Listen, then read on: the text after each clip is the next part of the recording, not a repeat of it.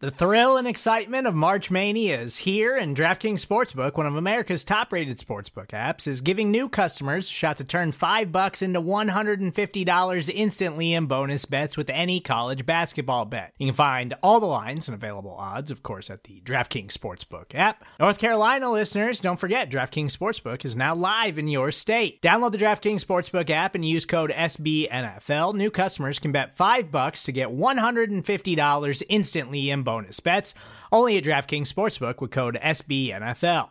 The crown is yours. Gambling problem? Call 1-800-GAMBLER, or in West Virginia, visit www.1800gambler.net. In New York, call 877-8-HOPE-NY or text HOPE-NY. In Connecticut, help is available for problem gambling. Call 888-789-7777 or visit ccpg.org.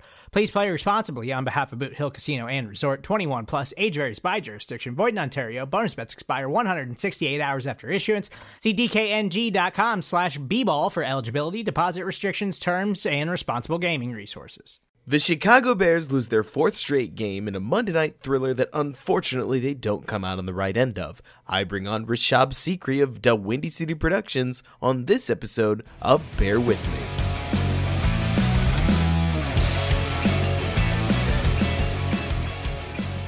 What's going on, everybody, and welcome back to Bear With Me, a Chicago Bears podcast hosted by yours truly, Robert Schmitz, right here on the Windy City Gridiron podcasting channel. And honestly, I am way too jazzed up for 11 p.m. as the Bears not only took a game the whole 60 minutes that looked like it was over right at the start, but I'm here with Rishad Sikri, oh gosh, almost had it there, of DWC Productions. We're ready to break this game down because what a wild one, as Justin Fields not only eclipses 200 yards for the first time in a little while, but he hits 291 passing, a touchdown, an interception, adds 40-plus rushing. I'd have to go back and check in, I think, a statement game. Something really, really cool to see. Rishab, how you feeling?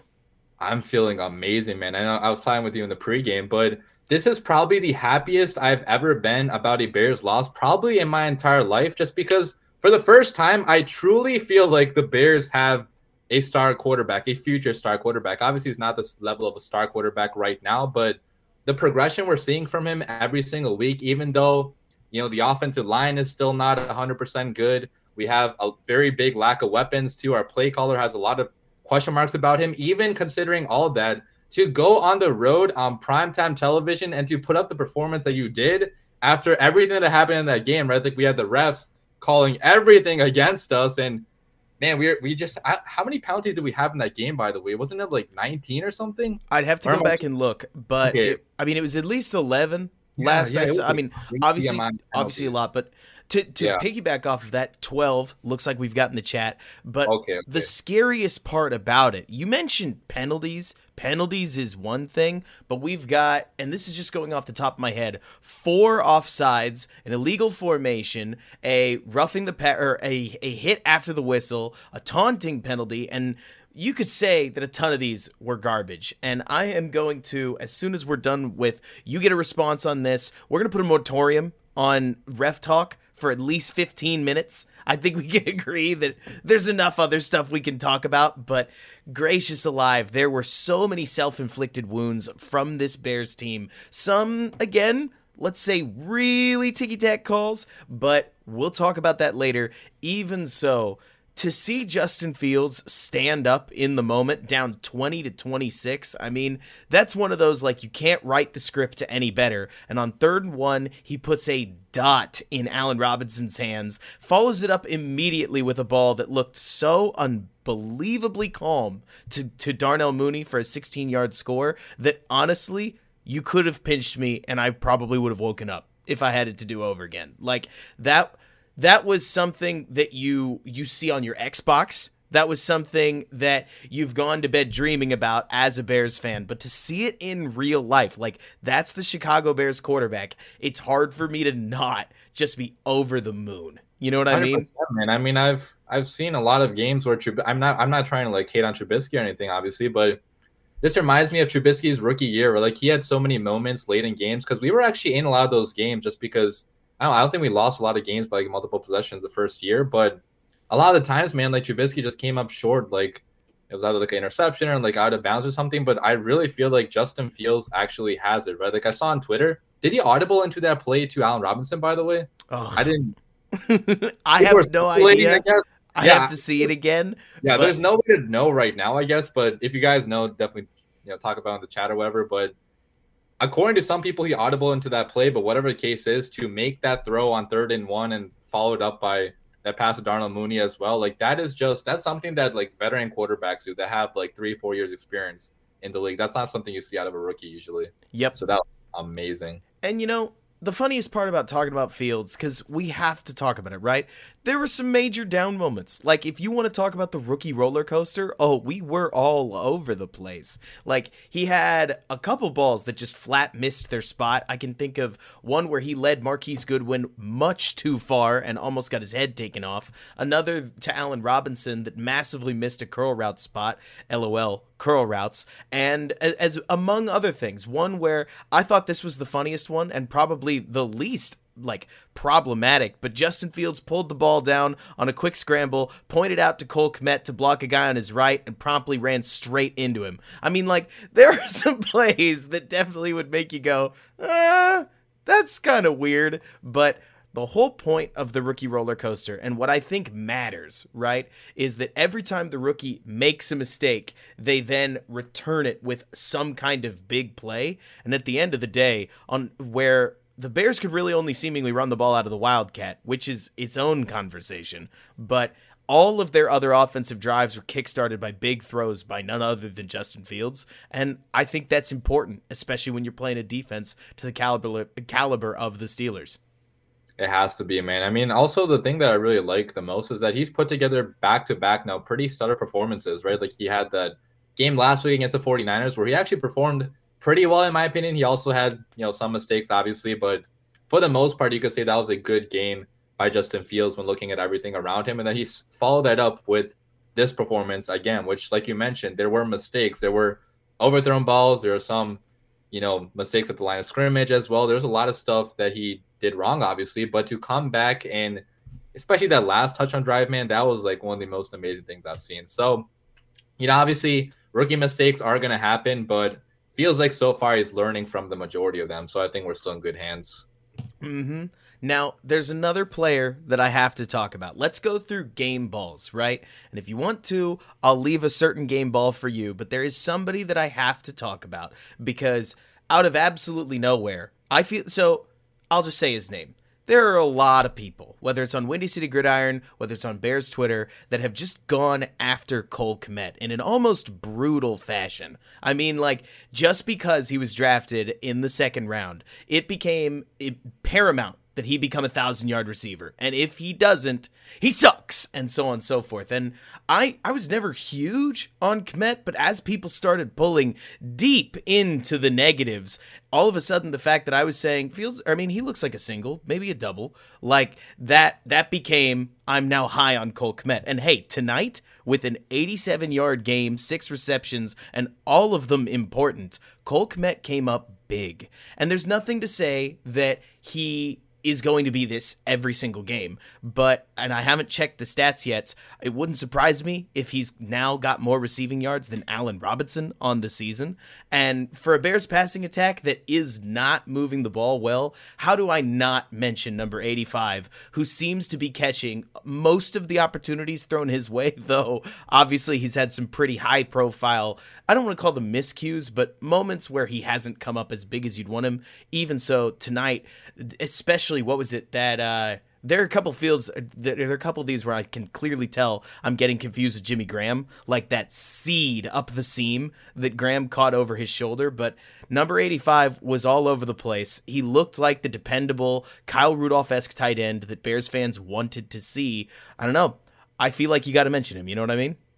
You have to, man. He had an amazing game, probably the best game of his career, in my opinion, right? Like, obviously in the middle of the field, he was big on multiple throws. That first drive that we had, that I think it led to a field goal. Yeah, it did lead to a field goal, but on that drive, I think it was all passes to Cole Kmet, and he was making some pretty nice catches too. Like, he had to jump for one, he had to kind of go to the side for one. So I think that people definitely are giving up on Cole Kmet a little bit too early, because even though there's no way he's going to be Travis Kelce, in my opinion, or like any of Like, he's not that type of tight end. Obviously, he's not that athletic. He doesn't have that same physical profile, but he could be a solid, like you mentioned, like Kyle Rudolph type of tight end, which if we pair him up with some speedy wideouts on the end and then add another tight end, like that could actually be a good option for Fields. And we saw that in this game. So, yeah, that's a good point bringing up Kmet, man.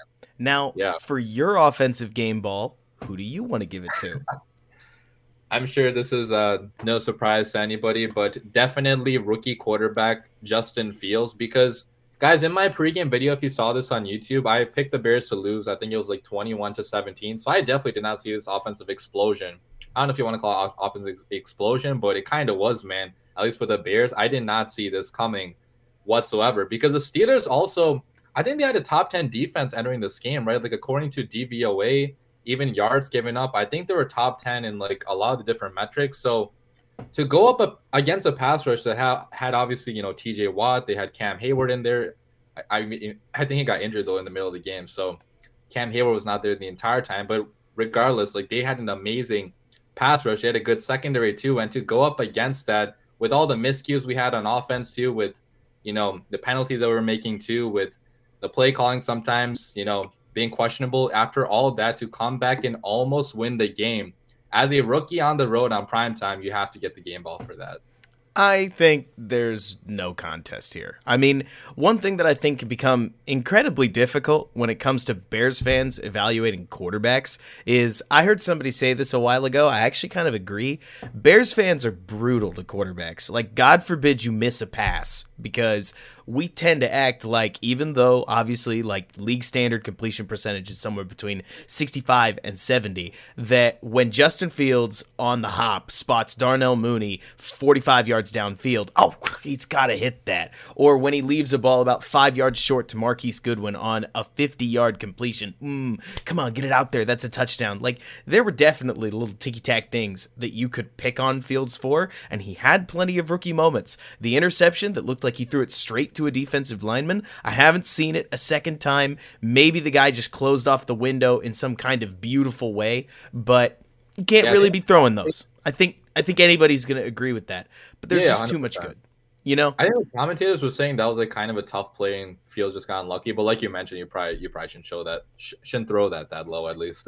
It's one of those where I look at it and I think to myself, the big plays were there. Rising to the moment was there. I mean, Fields took 26 seconds at the very end of the game and made it feel interesting in a way that I legitimately didn't expect, because I was like, well, we don't have a timeout. We're done. You know what I mean? But so Fields absolutely deserves a game ball. I had a feeling you'd pick him. I just had to at least call out the receiving leader of the evening. But, okay, so we're about 6 minutes into the show, and unfortunately we have not talked about the side of the ball I think has been a bit of a disappointment. Like, we've got to talk defense at some point, right? Yeah. What did you think about the evening's defensive showing? So I definitely didn't think it was as bad as I thought it was going to be, at least with how they started out the game. How many yards did they give up, though? I have this. I'll take a look at that while you keep going. I got it. It's so they allowed 280 yards, and we had 414 offensive yards. Damn, so we thoroughly outgained them, at least in the game. But I think our defense, the thing is, like, they were having some moments where they were creating some insane stops. Like in the middle of that game, even when our offense was sputtering, they're coming up with stops like back to back to back. So that was obviously a positive sign, but especially with not having Khalil Mack, man, the loss of Khalil Mack hurts the Bears defense like way more than people want to admit. And also Eddie Jackson as well. Okay, I know a lot of people hate on him for his tackling issues or whatnot, but for the most part, I still think he's a better player in coverage than people give him credit for. So obviously not having Eddie Jackson, not having Khalil Mack, that's going to hurt us. But regardless, I do agree we don't have the cornerbacking talent right now to really put up with, receivers like this, right? Like they have so many good receivers on this Steelers receiving core. So, Deontay Johnson, he was mossing Kinder Wilder multiple times out there. We had other guys mossing other guys. So I think the overall performance, it was not good by any means, because we still didn't play good enough to win this game. We still allowed some easy touchdowns, but I don't think it was like as bad as people say it is, at least on Twitter. So I feel like what's hard about this is that I want to be there too, but I'm pretty sure the Steelers just scored more points than they've scored the entire season. So while the yards were relatively low, you got to remember that there's nothing harder to gain than yards that aren't in front of you, considering that the Steelers started on their side of the 50 at least 3 times, maybe 4. I mean, the Steelers got plenty of short fields, but the Bears defense did not seem like it could come up with a stop when they needed to, and I don't know. It's hard, especially because like you're talking about. Like, on one hand, we are talking about a defense that's missing $45 million of cap space if you consider Mack and Ejax not on the field. I'm also a huge fan of what the Bears can do with Eddie Jackson, because I think there's a huge reason that you did not see Kindle Vildor picked on like he was tonight. When Ejax was on the field, lo and behold, he comes off of it, and suddenly you see Duke Shelley and Danny Trevathan and Kindle Vildor just getting picked apart. What Desai's able to do with disguising coverages with Eddie Jackson in the backfield, it makes a big difference. It's a big loss, but goodness gracious, 22 struggled so badly this evening. Know what I mean? He got mossed so many times in this game, which some of them, they were kind of tough, obviously, because the receivers he were going up against, like, they were way taller than him, but still, like, he had a lot of moments where he was beat and just getting caught on. And I mean, I don't think he's going to be in the Bears' plans long term. So I guess long term it doesn't matter that much. But I mean, you bring up a lot of good points. Like, I wasn't trying to say the Bears' defense was like good in any way. I just think that it wasn't like absolutely horrible, like people were saying, considering the circumstances. But it obviously has to be better moving forward. I think what's hardest about this is that the Bears' defense did some things right on defense. Like, not only did you get the occasional pass deflection, not only did they actually do a pretty decent job against Najee Harris in the run game, but they seemed fairly scrappy. I don't know how else to say it, but Ben Roethlisberger throwing for 208 yards, and all 208 of those yards felt really impactful. And not to mention, there are a couple plays that I can think of just off the top of my head, like Ben Roethlisberger's touchdown to, I think it was Pat Freiermuth, where it felt like he had upwards of 6 seconds in the pocket. The one where Roethlisberger stepped in, launched the ball as far as his poor arm would take it at this point, and found somebody deep in the middle of the field where it felt like DeAndre Houston Carson, who knows, we'll have to see the All-22, was just lost back there. There were too many of these plays that when you're going up against as poor a defensive team or offensive team as the Steelers are, seeing those hurts that much more. And again, like, here Justin Fields came out with the worst passing attack in football, puts up 20 points even, if we're not counting the 7 that comes off of the defensive touchdown that we'll get to later, because that was wild, raucous. But so he puts up 291 yards, helps get the team to 20 points that the defense then adds on to, and you lost, which is not good. You know what I mean? It's definitely not good enough, man. Like, I don't think anybody thinks our defense is like elite anymore. It's definitely nowhere close to what it used to be in 2018. But I still give them credit somewhat for coming up with those stops in the middle just when our offense wasn't doing much of anything, because they had a ton of short fields to work with as well. They had bad field position there. So it makes it kind of tough, obviously. But like you mentioned, they definitely weren't good enough to win this game. I feel like what's really brutal, and this is the hardest part, because I have seen a lot of Bears folks that are going back and forth on Desai. So before I launch into this, where are you at? If you had like a Desai-ometer, are you wavering? Yeah. Still a fan? Where are you at?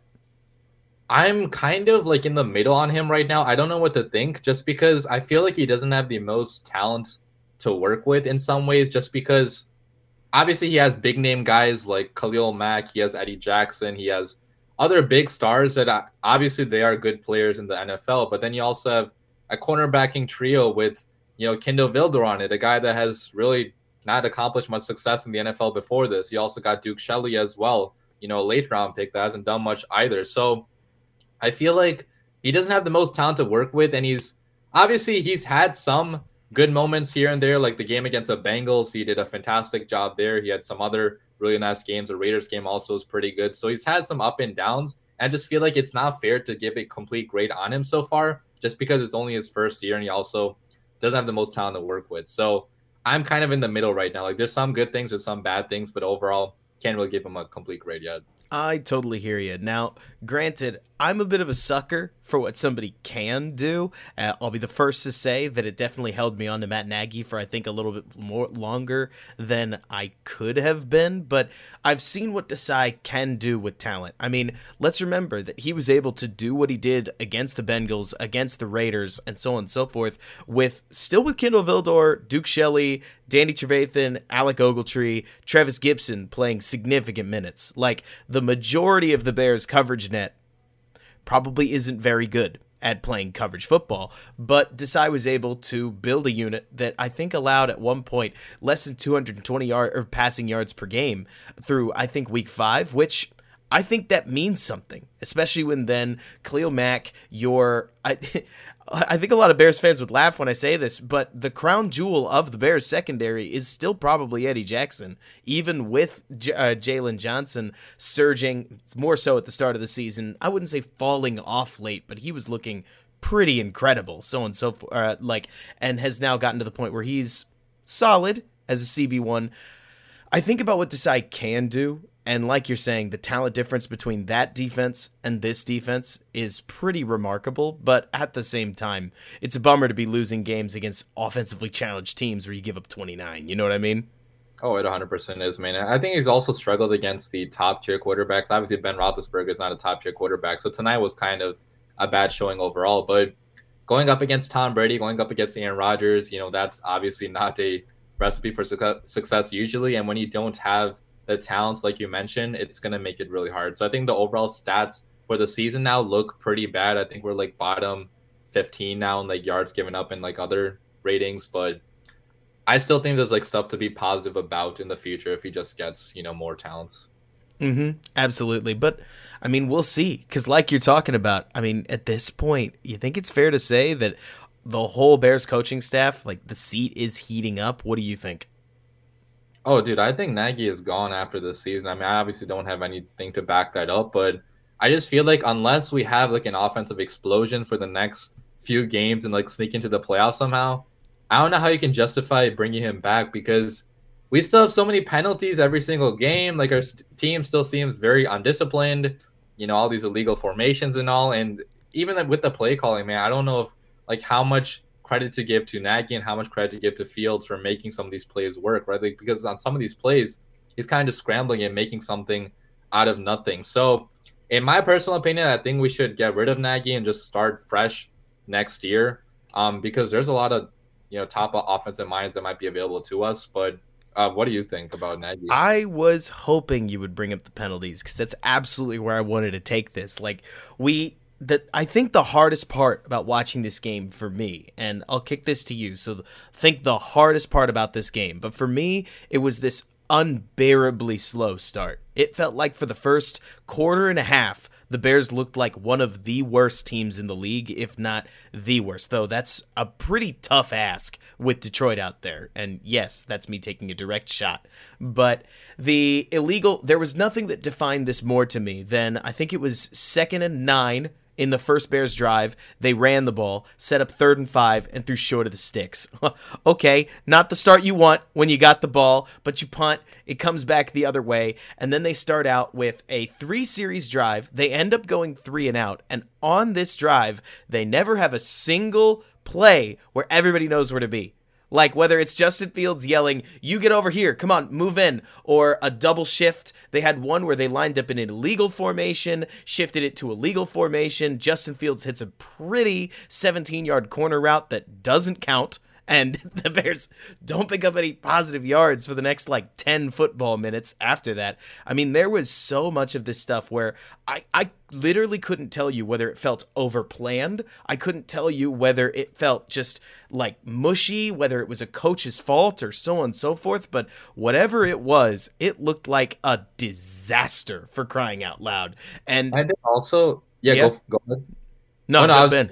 Also, you can't blame this all on having a rookie quarterback because we've seen these things over the last 3 years now. Even with Mitch, even with Nick Foles, a veteran quarterback, we've had these same exact problems every single year. So at this point, you're kind of asking yourself, who is the real problem here? It has to be Matt Nagy at this point, the teacher, right?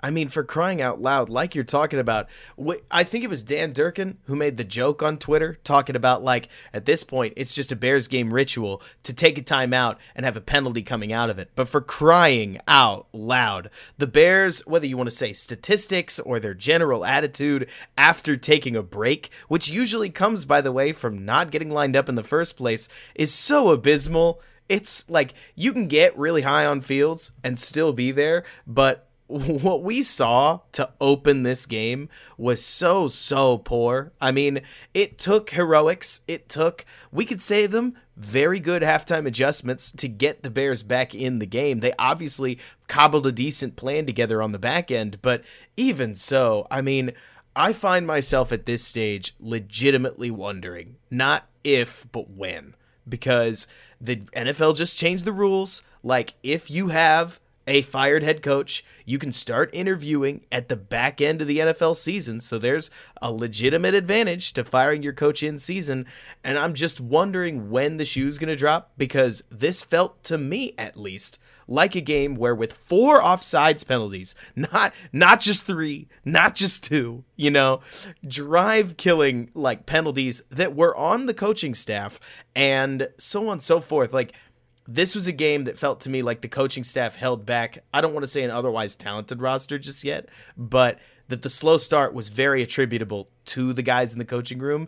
And for guys in the hot seat, that can't be good, I 100% agree with every single thing you said there. I mean, I think his seed already, like after the last couple losses we've had, especially the loss against the Buccaneers where we got just completely embarrassed in all different phases of the game. Our defense was horrible. Our offense was horrible. Like, we've had so many of these losses now where I feel like even a good stretch to end the year, it shouldn't save you because we've already seen so much bad from him already. But I just don't know what the McCaskies or whoever's going to make the decision, like, what are they thinking about Matt Nagy? Like, if we have a good offense, are they going to keep him, or does it matter on, like, if we win the games?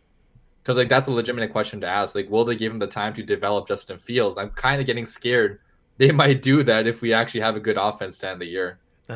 I know, right? I mean, the worst part about this game was, I remember I used to critique Mitch for the same thing, where it was always hard to watch Mitch play hero when putting out his own fire. And in this, it felt like Justin Fields was playing hero, and so you want to almost give Matt Nagy some credit, like, feisty team, never gave up, rah, rah, rah. But, I mean, they were in a 14-0 hole for a reason, and it wasn't because they were playing well. I mean, I get it. Everybody says constantly, right? Like, I just want this team to play 4 quarters of football. Well, yeah, so does everybody, Like, if your team theoretically played what you would consider 4 quarters of football, they'd never lose on any given week, because usually whenever your team doesn't play well is when you consider them not playing 4 quarter, or like not playing quote unquote that quarter of football, right? But even so, I mean, I find it hard to look at this game as a redeemer of Nagy so much as that weird monkey's paw game that some Bears fan was out there wanting, right? Where they go, well, I don't want Matt Nagy to look good, but I want Justin Fields to play well. So figure that out. And here we are, right? Yep. Yeah, I mean, I personally still think he's getting fired just because I don't see us beating teams like the Ravens or the Packers coming up, or even the Seahawks. That's going to be with Russell Wilson coming back. So we could technically still be losing a lot of games to the point where, if we have a really, really bad record, they could think about like blowing this up, like maybe even firing the GM. Do you think Ryan Pace is going to be gone after this year? Like, what are your opinions on that? So the trouble there is that when you talk about whether Pace is going to be gone, I have to think about whether the McCaskies would fire him. Would I fire him? I wouldn't hesitate. I would have given him his walking papers last year. I am not a fan at all of the way that Ryan Pace seems to get a $500 refrigerator for $1,000, for instance. And you can look at Khalil Mack and say, he's a great player. How exciting is it to have Khalil Mack on your roster? But then you look at the rest of the roster, and it feels like any quality player on the Bears is already being paid for, except for Roquan Smith and Jalen Johnson, with some Darnell Mooney and Justin Fields in there. Sure, but I think it's just wild to me how Pace has managed his resources. The trouble is, I get the impression the McCaskies love him. So I don't know what's going to happen there, whether he's going to get his next shot, but I do think, for some reason, he might get a little more rope than Nagy, And if anything, we've just heard too many comments, right, about, oh man, Ryan's brought a totally new or a totally new style of football. He's brought the Bears into the future from there, and it seems like he's modernized them. But I don't know. What about you? Yeah, I kind of think the same things as you. Just because drafting a quarterback, I don't know what the statistics are on a GM getting fired their first year they draft a certain quarterback. I'm thinking that can't be that high, because usually you want to give a GM a couple years to work out with a rookie quarterback. Well, Pace has already been here for, I think, going on 8 years now, right? It's 8 years. So it's been a very long time. We still don't have a single playoff win, and I know on Twitter I joke all the time about him being, doing good things here, doing good things there. But obviously the track record overall is not that good. And like you mentioned, he hasn't developed the most resources into, the offense. And that's where you win your games now in the NFL. So I think there are some things to be kind of happy about with Pace. Obviously getting Justin Fields, probably the best quarterback prospect in Bears history. That's something to be proud about. It seems like he's also kind of changing in his drafting. He used his first 3 picks last year on the offense, but he did also trade up there, to get Tevin Jenkins. He's traded up pretty much every single year, and we don't have the draft capital to necessarily build the parts of the roster that we need to build up. We don't have the most depth either. So I think that long-term Pace has not been a good GM so far, but I could still see the Bears keeping him just because he drafted Justin Fields, and I guess they want to give him some time with Fields. I think maybe I think exactly what you're saying is the important part here, right? Where it's Pace has hit on the stuff that makes you feel good, right? When you look at Akeem Hicks, when you look at the Khalil Mack trade, when you think about even the double doink, as silly as it sounds, I think that whether it's the McCaskies or a lot of Bears fans, a lot of people have taken a first round exit and told themselves they were a kicker away from winning the Super Bowl. Right?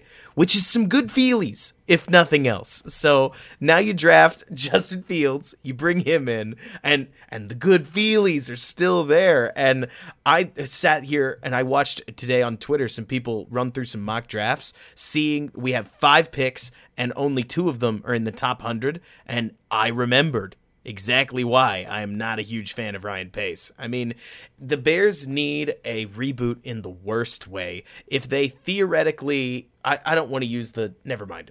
That's a conversation for another day. But talking about Pace, I know this reminded me, this game, watching Kindle Vildor play meaningful reps, knowing he's not the injury corner, right? He's the original, picked at the start of the season, CB2. We had him compete with Desmond Trufant, but that's it, right? He ends up coming in, got toasted today by one of the worst passing attacks in football. Then Duke Shelley, he'll get toasted by San Francisco and likely somebody else throughout the season. Mario Edwards, one of Pace's recent big signings. Look, I don't think he's playing badly, but he's gotten more penalties recently than he has big plays. There are a bunch of these guys that you could point at. Trevis Gibson is not a very good safety, and a lot of the other talent that was intended to start on this defense. And I think you can see a dearth of resources. I feel bad for Sean Desai. I honestly feel bad criticizing the defense because, truth be told, in case any Bears fans out there wondering why I'm not just bringing the hammer out, it's because I feel bad, complaining about Danny Trevathan because I didn't expect anything out of him in the first place. You know what I mean? It's one thing to be disappointed that Roquan Smith isn't surging forward as a spectacular player in the midst of a lot of the other supposed to be spectacular players on this Bears defense missing time. It's another thing to dog on Kindle Vildor for being a 5th-round pick pressed into duty. You know what I mean? 100%, dude. You said it best. He has just not devoted enough resources into the offense. And also with the defense, he just has not been able to either sign guys this year to play cornerback, or obviously bringing back Jimmy Graham was probably the worst decision I've seen out of any GM in a very, very long time, because even us Bears fans, we could tell that Jimmy is not really doing much for our offense. We had, Jesper Horsted kind of outplaying him in training camp this year. And I don't know what his cap hit was this year, but I think it was around 8 million or 9.8 roughly. Yeah. And then we pushed some of the money into the future, too, for Jimmy Graham, which just doesn't make any sense to me whatsoever. You saw him today. He wasn't really doing anything out there. He dropped a touchdown pass. He did catch another one, which got called back, but he has not been a big factor. He hasn't been any factor in our offense this year, and we're paying him that much money, which we could have devoted to getting a cornerback number 2, or maybe another pass rusher, or maybe a defensive lineman. So there are some things I really love about Pace. Like, I still think he's not the worst possible GM, just because I am kind of happy, like you mentioned, that he got us Justin Fields, that he is at least getting us, I guess, like mediocre teams, but we should be looking beyond mediocre at this point. Like, we should be hopefully building towards Super Bowls, and I don't know if we're doing that right now. So I think the key in the GM conversation, which, truth be told, like, after the sponsor break, because the sponsors will get their words in, friends. We are going to talk about the refs. I think that there is a refs conversation to be had, and I'm not normally a blame the refs kind of guy. I would rather be an overcome the refs kind of guy. But when it comes to GM, I think the most important thing that you can take away from that is that I don't think that there's a single job in the NFL that's easier to just pick up where somebody else left off than general manager.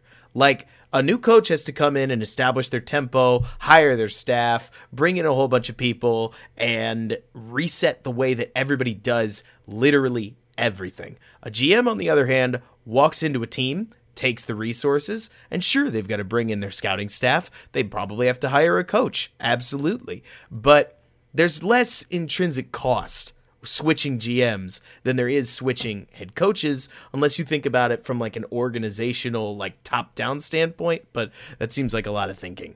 I don't know. The trouble for me is I would love to see the Bears manage their resources differently, especially with Justin Fields. I mean, the Bears have a rookie contract on the roster, and they still have cap trouble, which says a lot about the way that they've managed things, but we digress. I think we got to get out of the way at this point. We are deep into this podcast so that the sponsors can get their word in, and we'll be back on the other side in just a second. And we are back with Bear With Me. I'm here with Rishab Sikri, talking football, talking Chicago Bears loss 29-27, which is always weird to say for a game I'm so upbeat about. But when you look at this game, I think that there's going to be a conversation about refereeing. I've heard wild Twitter takes about protest the game, about NFL should issue an apology. Where is your head at when it came to what you saw from the Stripes? I'm kind of like, in the moment, I was saying those exact same things. I was like, oh my God, the refs should be fired immediately. We should, like, I don't know, we should do like crazy things and all. And that was obviously in the heat of the game. But I mean, I totally agree. Like you said, there were a lot of blown calls that went against us that a lot of them you couldn't even tell what the Bears were doing wrong. Like for the touchdown they called back for Jimmy Graham, I think they called 68, or who did they call on that?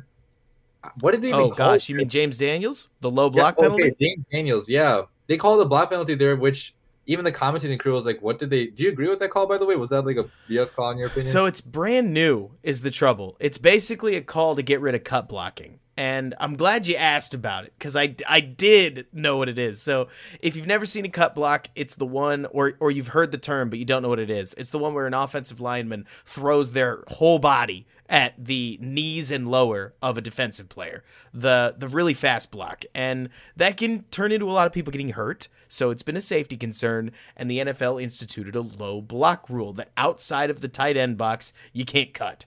And what's been funny has been watching the way that people adapt to this, because you've seen Jason Peters continue to cut block. He just doesn't hit the person.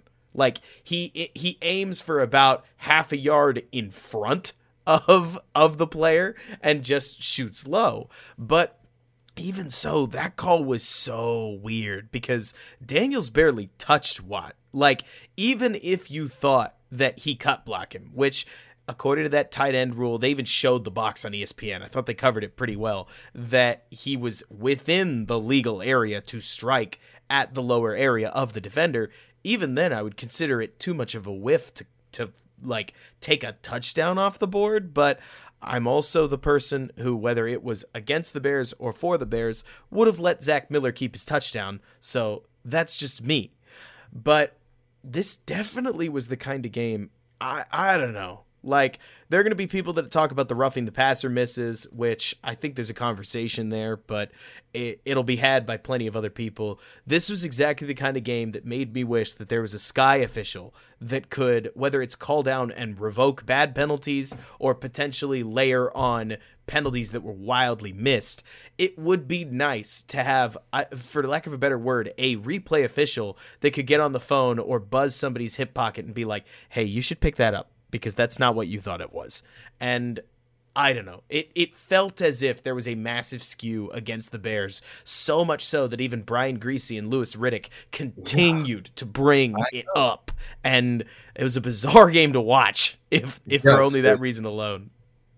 I mean, I think the thing is also, like, Bears fans always complain about something with the refs, and that's usually just us being biased. But in this game, like, even fans of other teams besides Steelers fans, even, like, I don't know, Vikings fans, I was seeing, like, even Lions fans on Twitter, they're like, oh my God, the Bears are getting absolutely robbed here. And the commentators were talking about it too. So I think this was an extremely one-sided game by the referees and in the penalties that they were calling. Now, that's not to excuse the Bears' loss or anything. We still should have played better if we wanted to win this game. On defense, we started out way too slowly on offense. But for a team that's rebuilding like the Bears right now, like, we can't overcome stuff like that. So that's why we're so mad when those calls happen. Right. And not to mention, okay, so look, I don't think that the calls that I'm about to mention were particularly great. I think the Bears made both of these plays, but I've seen referees make different decisions on Marquise Goodwin's 50-yard ball where, like the commentators even said, like, it looks as if the ball's moving around, even though Marquise had the ball in an awkward place between his hands. Like,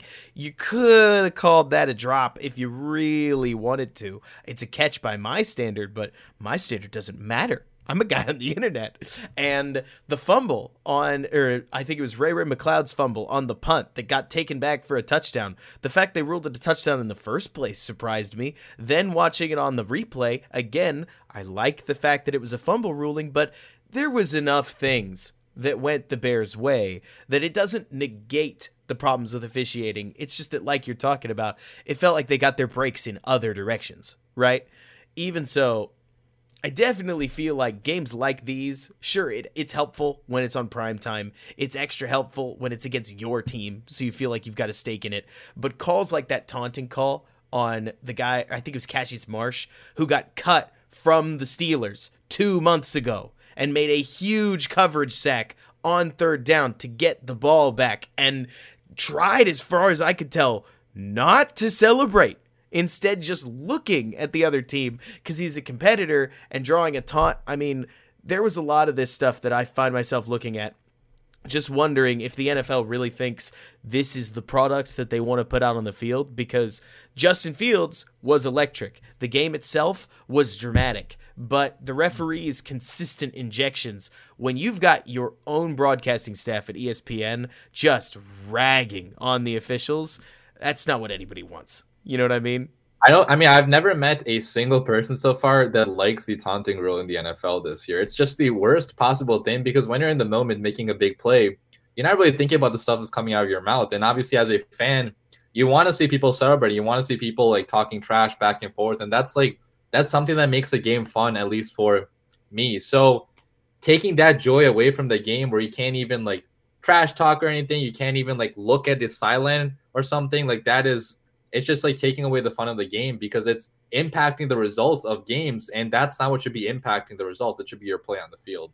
So it's really stupid, in my opinion, man. 100%. I mean, I think the hardest part about this game is that at the end of the day, whether it is the Packers jumping off sides, that now I will say the offsides rules are getting a little ridiculous, because what is it? A couple weeks ago, we saw two guys jump over the line and come back wearing green and yellow, the Packers, on that play that did not get called offsides, turns into an interception, which is fine. That's the way that I've always seen the rule called. And then last week, I can't remember which defender it was, basically flinched. Oh, it was the guy against James Daniels. There was somebody across from James Daniels that flinched. Daniels jumps up, draws an offsides. And in this game, Roquan Smith,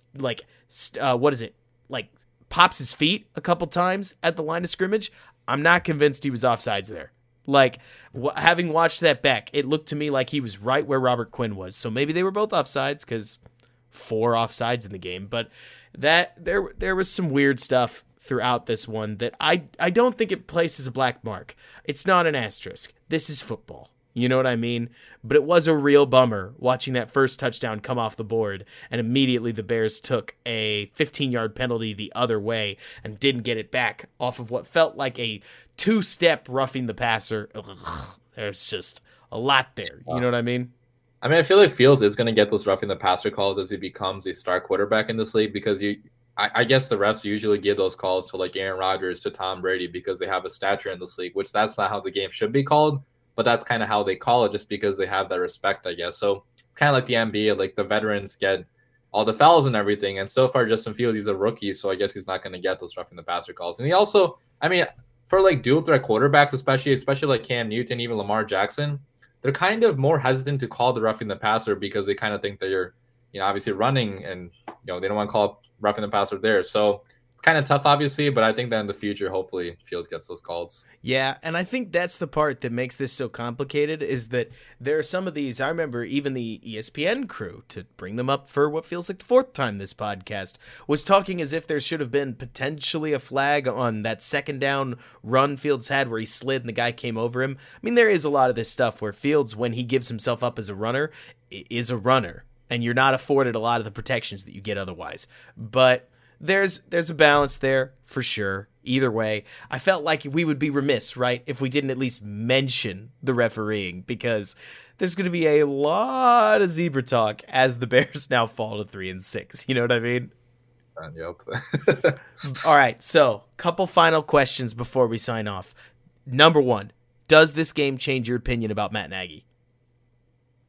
No, not at all, dude. I mean, we started out this game really bad. We were down 14-0 at the beginning. We've had pretty much the same start we've had every single game, it seems like, in the Matt Nagy era, where we just cannot do anything on offense at the beginning. And then finally, we get a couple touchdowns, we get into it. I will give him credit, obviously, for the halftime adjustments that he made and for him being able to motivate his team to keep on fighting, because it seems like every single year we don't just give up after all these losses. Like, we come back, at least make our season somewhat respectable. So I still think he is like maybe a decent coach, like as a motivator, but as a play caller, I don't have the most faith in him. As a teacher, I don't have the most faith in him, because we still keep on making these dumb penalties, illegal formations, all that. He's not been teaching our guys, I guess, the right stuff. So long term, I still want him gone, but I feel like there were some positives in this game that I didn't see coming. Yeah, I feel like that's a decent way to put it, right? Where I don't know. There are a lot of people who would like to say that Matt Nagy is one of the worst coaches in the NFL, and I don't think I agree with that. At even where he is now, I feel like he's clearly too good of a motivator, and yet the Bears are so undisciplined and so poor when it comes to the details that Nagy preaches that it's clearly time for change. I mean, whatever number you want to put on him, right? Whether you think he's the 22nd best, whether you think he's the 32nd best, like I personally feel like there's not a lot of reasons to keep him, at the very least, given what we've seen with Anthony Lynn getting handed, or like Justin Herbert going from Anthony Lynn to whoever is his coach now, because I forget. Oh, it's Brandon Staley, and looking just fine. Like, clearly you can make the change from a rookie and you'll be all right. But all right, that's where we're at with Matt Nagy. When it comes to this game, what was most exciting for you? Yeah, most exciting, definitely that last touchdown pass to Darnell Mooney, because I was screaming at the top of my lungs when that happened. I was even like live streaming on YouTube my reaction. So that had to be like the most excited I've been for at the ending of a Bears game in like at least a couple of years, because we saw our rookie quarterback go out there against the Steelers on like such a big stage, get that touchdown pass right in Darnell Mooney's hands. And I thought at the time that we were going to go on to win this game, because our defense was coming through with a couple stops throughout the game. So I thought maybe we can get one more, but sadly we lost. But that was by far the most exciting moment of the game. I can't agree more. There's not a better one. I mean, the most surprising moment for me was no doubt the punt touchdown with, I think it's Joel Iyiegbuniwe causing a fumble, DeAndre Houston Carson, who seems to be just everywhere when it comes to big plays, picks up the ball and scores. But Justin Fields not only living up to the moment, but living up to the moment in a hilarious hurry. I mean, he goes from 2-minute warning into the end zone in 2 plays with like 16 seconds of game clock. It was kind of funny, all things told, just how well Fields lived up to expectations. I mean, let's be honest, we were all thinking about how this was Fields' primetime debut. And no, America's Game of the Week against Tampa Bay does not count. Like, this game, Monday Night Football, was a big one for him, and I think he came out on a big stage in a big way, which matters. What worries you most about this game going forward? What worries me is that I still feel like long-term there's a lot of question marks about like the pieces on the Bears right now, right? Like, we're not getting production out of guys like Kindle Vildor, like Duke Shelley. So there's like so many holes on the roster right now that I feel like against better teams, not to say the Steelers aren't a good team, but they're not like an elite team like the Buccaneers or the Packers or the Cardinals. So we still don't stack up well against the elite teams in the NFL. So that kind of worries me, kind of looking at like the future, right? Because we have a lot of pieces to fill. We don't have a lot of draft picks to fill them. We do have cap space, but we have a lot of guys we have to re-sign and positions we have to fill. So it's going to be rough kind of building a team around this, but I do have faith in the quarterback now. I just don't have the most faith in the Bears organization still. Yeah, I agree. Like, what you're saying is what I was planning on saying. Where the scariest part about this defense isn't that I feel like they played poorly per se, but that they played up to what I would expect from each of them individually. Does that make sense? This wasn't the 2018 Chicago Bears defense blowing a gasket against Brock Osweiler in Miami. This was Ben Roethlisberger, a savvy veteran, picking on a whole bunch of guys that probably wouldn't be starting on a whole bunch of other teams, you know? I mean, the Bears looked to me like a team that was strapped for talent, especially on the defensive end. And that means it's going to take multiple picks, it's going to take multiple signings, and the Bears only have 5 draft picks and a little bit of cap space. We've already talked about that. I don't see where that gets better fast, and I don't know if I trust the Bears to truly take like a dead year in 2022. They could help them come out fresh in 2023. But even so, hey, you know what? Justin Fields look good. And at the end of the day, that's pretty positive, right? It is, dude. I mean, we've also seen good quarterbacks with bad rosters. They can still sometimes win. You can't win Super Bowls with that, but you can still, make fun seasons out of it. Mm-hmm. Absolutely. And the Bears, as we know, they headed to next week's big game against Bye, where hopefully they can come out with a win, but you never know. They may end up extending their 4-game losing streak. But when it comes to, all jokes aside, the Bears going forward, what do you want to see from the rest of this season? Just continue to see growth from Justin Fields. I think we can all agree that's the only thing that matters at this point because, like we already talked about, the playoffs are kind of out of the picture now for us. Yeah, we're kind of still in it. We're only like a game and a half behind, but realistically, we are not going to make the playoffs. So if we can keep seeing these performances from Justin Fields where he's, for example, throwing for almost 300 yards, where he's like coming back against even good teams, next week against the Ravens, that's going to be a tough matchup on both sides of the football. If Justin Fields can have a great performance against that defense, if after that he can have a good performance against whoever we're playing, I think it's the Lions on Thanksgiving, that's going to give fans hope for the future. So that's literally all I care about right now. How does Justin Fields look? Does he look like a star quarterback? Does he look like he has a lot of potential? That is what I care about for the season. Yep. I could not agree more. I mean, my mind calls all the way back to 2017. So fair warning, any Bears fans, we're about to revisit some painful memories. Okay. But so I remember back with Mitch's, I think it was his first start against the Vikings. In a big moment, he ended up throwing a massive interception to Harrison Smith. And then in a huge game where Mitch Trubisky was going to really show out on a big stage against the Philadelphia Eagles, let's just say he did not have a banner day, but he beat the Browns. Hey, he beat the worst team in the league at the time, and he danced on the Bengals that same season. But there was a whole lot walking out of that season of question marks because Mitch played his best games against the only teams that you would peg him to play well against if you considered him not very good. He beat the Browns, he beat the Bengals, and neither were great that year. And he played decently. No, actually, if memory serves, he got smoked by the Lions. So let's just leave that at the door. Right. I think what I was most scared about with Justin Fields was that we would get a statistically good performance against the Lions where he tossed some bombs, right? But then we would get a Fields that got stomped by Tampa Bay. We would get a Fields that played poorly, or not poorly, but certainly the miscommunications he had with Allen Robinson made his Packers game. The highs were not that high, and the lows were pretty low. You know what I mean? Gets destroyed. We already mentioned Tampa Bay, but you could throw Cleveland in there too. We needed him to do better against not just the Lions and not just Minnesota. I think you would agree. So he comes out against San Francisco, and he doesn't throw for 200 yards, but he does rush for 100. So a lot of people that want to be excited get excited. Now we get this game against the Steelers. It's an opponent the Bears don't even play that often, so you know that you're getting, at the very least, like a primetime game against an unknown opponent, and I think that stuff carries a lot of weight, right? It doesn't lock him in as a sure thing. Nobody's saying it does, but I can absolutely envision a scenario where he throws for 160 yards and a touchdown and a pick, and the Bears don't really have an answer. He comes out of the bye week, throws like 170 yards, rushes for 60, plays the Lions, plays really well, beats the Vikings once, loses to the Vikings once, and we come out where if you were already excited about Justin Fields, you were already you stay excited about him. If you were down on Justin Fields, you have reasons to be down on him. But walking out of today's game, I feel like even people that were starting to let doubt creep into their mind probably were at the very least lifted up a little bit. You know what I mean?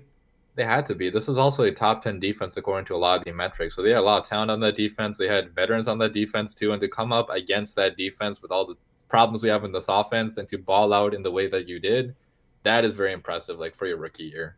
Mm-hmm. So that was amazing. Another person that I feel like so I just had this idea on the spot, but let's totally do it. Let's do a segment. I'll call it Tip the Cap, where if you were going to name something positive about the Steelers, like for all the Steelers fans that may listen to this, where did the Steelers impress you?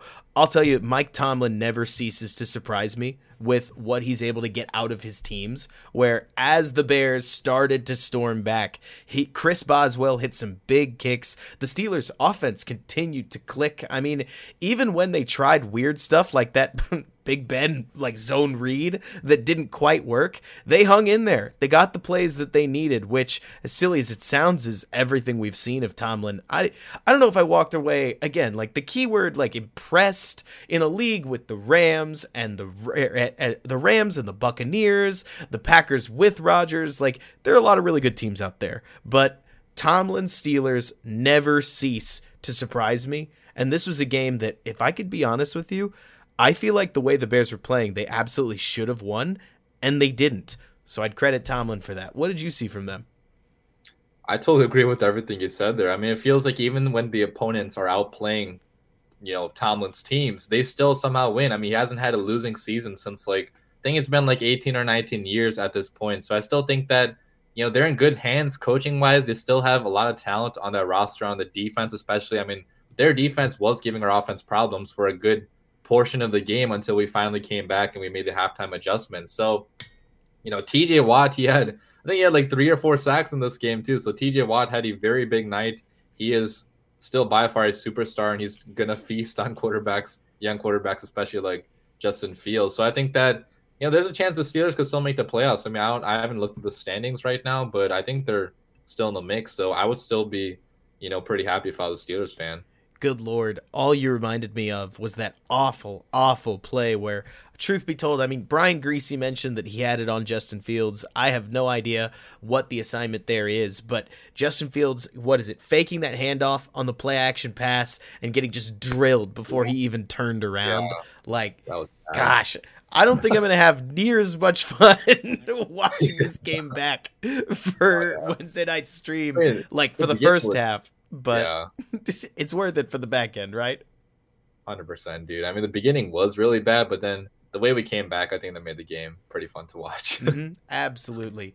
Where do you think the Bears go from here? We've talked about what you want to see, but what are you waiting on as we head into the bye week before we close up? Oh, you talking about wins or losses, or just I don't know. Like, whether it's stuff on your channel, honestly, let's get really broad, right? Like, whether it's stuff on your channel, whether it's things that you want to see from the Bears, things that you just think will happen. What do you think is next for you and the team? Well, personally, I want to see the Bears probably, I don't know. I think Justin, what are like the Bears rookie records? Because I think he could break like a lot of them still. I think like the passing yard record is like super low. Passing yard record's pretty low, and he's got a lot of games to do it, which is on his side. I think, what is it? I think it's if he throws for 10 touchdowns, he's got one half of the rookie record. But Windy City Gridiron's own Jack Silverstein pointed out that there's a guy whose name escapes me that threw for 13 touchdowns in like 1942 that the Bears basically forgot about and have credited Kyle Orton's 9 touchdown season as the rookie record for forever. So I don't know what number he needs to clear to announce it, but either way, that's on the the horizon. Yeah. Yeah, but I think like all those records are still, I mean, they could be achieved, right? Because we have an extra game this year. We also have a game coming up against the Lions where I hope he goes off on that game on Thanksgiving. That's going to be a lot of fun if we get a good performance out of Fields there. So I'm pretty much just looking forward to more good performances out of Fields. Like, I don't see our team necessarily winning enough to make the playoffs. I don't think we're going to be a good team down the stretch. We got, battles against the Ravens, the Seahawks, like really tough teams. So it might not be pretty, looking at the results, but if we just see all these big plays out of Fields, if we can continue to make some highlight reels for Fields and like all the other players in the Bears, like that would make me pretty happy. Yeah, I mean, I think the hardest part to watch about this is that right as Fields seems to have hit his stride, the Bears defense seems to have lost the edge that made them the Bears defense, and now they look more like the 2020 Chargers. But even with that, I mean, maybe the Bears will get back E. Jackson Mack at some point, and that'll help them out. Eddie Jackson's hamstring injury has me worried, if only because I feel like it's always hard for people to come back 100% from hammies. Not to mention, we're not really mentioning that Allen Robinson went down with an injury at the end of the game, and I think it's either an ankle or it's like a tissue injury. I can't remember quite what I read right before we started the show, but either way, that's not good. But with that in mind, Justin Fields at the end of that game was oozing confidence. He was oozing it factor. I mean, you can't not be excited to watch it. It'll be interesting because, you watch all these other teams, right? I can think of a couple. The Panthers, the Falcons, the Eagles, right? You go, man, these teams, they're not very good, but I guess they're not bad. And it's weird to think about, like, the Bears are one of those teams. We just know them a little too well to be realistic about the fact that, sure, the Bears may be a slightly better team than I think their 3-6 record at this point.